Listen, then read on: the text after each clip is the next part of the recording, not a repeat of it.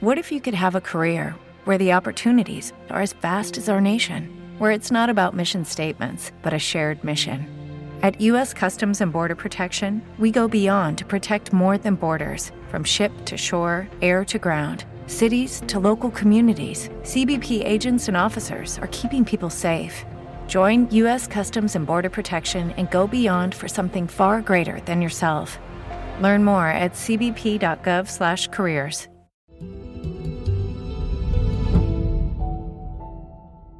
Bones, The Coroner, CSI in all of its iterations. And never mind the documentaries and true crime shows. We've got an entire genre of television entertainment taking us behind the scenes into the world of people who examine the remains of the deceased and try to give us some answers. And whether it's fiction or true life, it's often wrapped up in a convenient 44 minutes, all the answers found, the criminals caught, and closure is achieved for the people involved. Well, there's a rather disturbing story of the Chronicle Herald by Andrew Rankin. The headline, Mother Demands Answers from Medical Examiner's Office After Finding Son's Bones, Missed Phone, and Belongings. Now, Corinne Cook is also featured in a video shot by our colleague Eric Wynn. She's a woman in pain who's looking for answers. She describes how her son went missing in Lunenburg County in August 2017. She describes Joshua as a gifted artist, but someone who had frequently visited the psychiatric ward in Bridgewater because of his mental illness. The RCMP had apparently contacted her just 2 weeks before Christmas, saying remains had been found. They believed they were her son's, and they believed he had died by suicide. She then made arrangements with the funeral home and with police to have his belongings returned. And as she said, he was a gifted artist, and she wanted those prized possessions, his pens, his charcoal, to see them in any drawings that he may have had with him. What parent wouldn't want to have a glimpse into what those final hours might have been like, as painful as that might be? RCMP dropped off that black garbage bag and a clear one, and Corinne says everything was soaked, caked in mud and moss, and she and her other 3 kids spread out all of Joshua's belongings around the room. It was when her son straightened out a shoe from the bag when bones, toe bones, fell on the floor. How does this happen?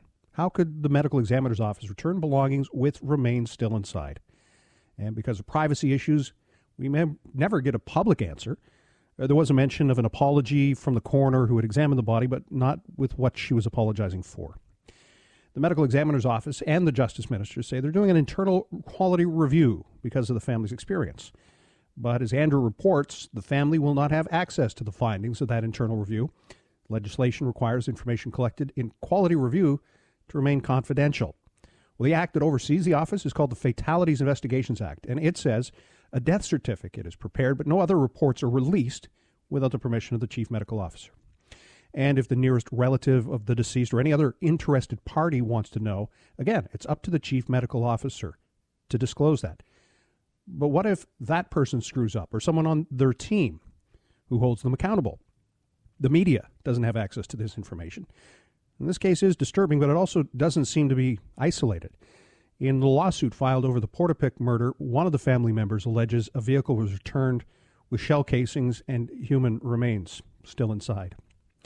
Well, privacy laws should be about protecting the living. Once we die, is it right to say that's private and no one, not even the family, can know what the examiners know?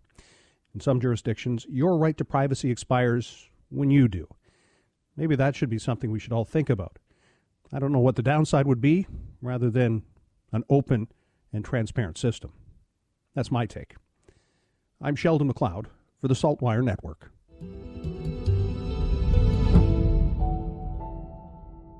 Hello, it is Ryan, and we could all use an extra bright spot in our day, couldn't we? Just to make up for things like sitting in traffic, doing the dishes, counting your steps, you know, all the mundane stuff. That is why I'm such a big fan of Chumba Casino. Chumba Casino has all your favorite social casino-style games that you can play for free anytime, anywhere with daily bonuses. That should brighten your day a little.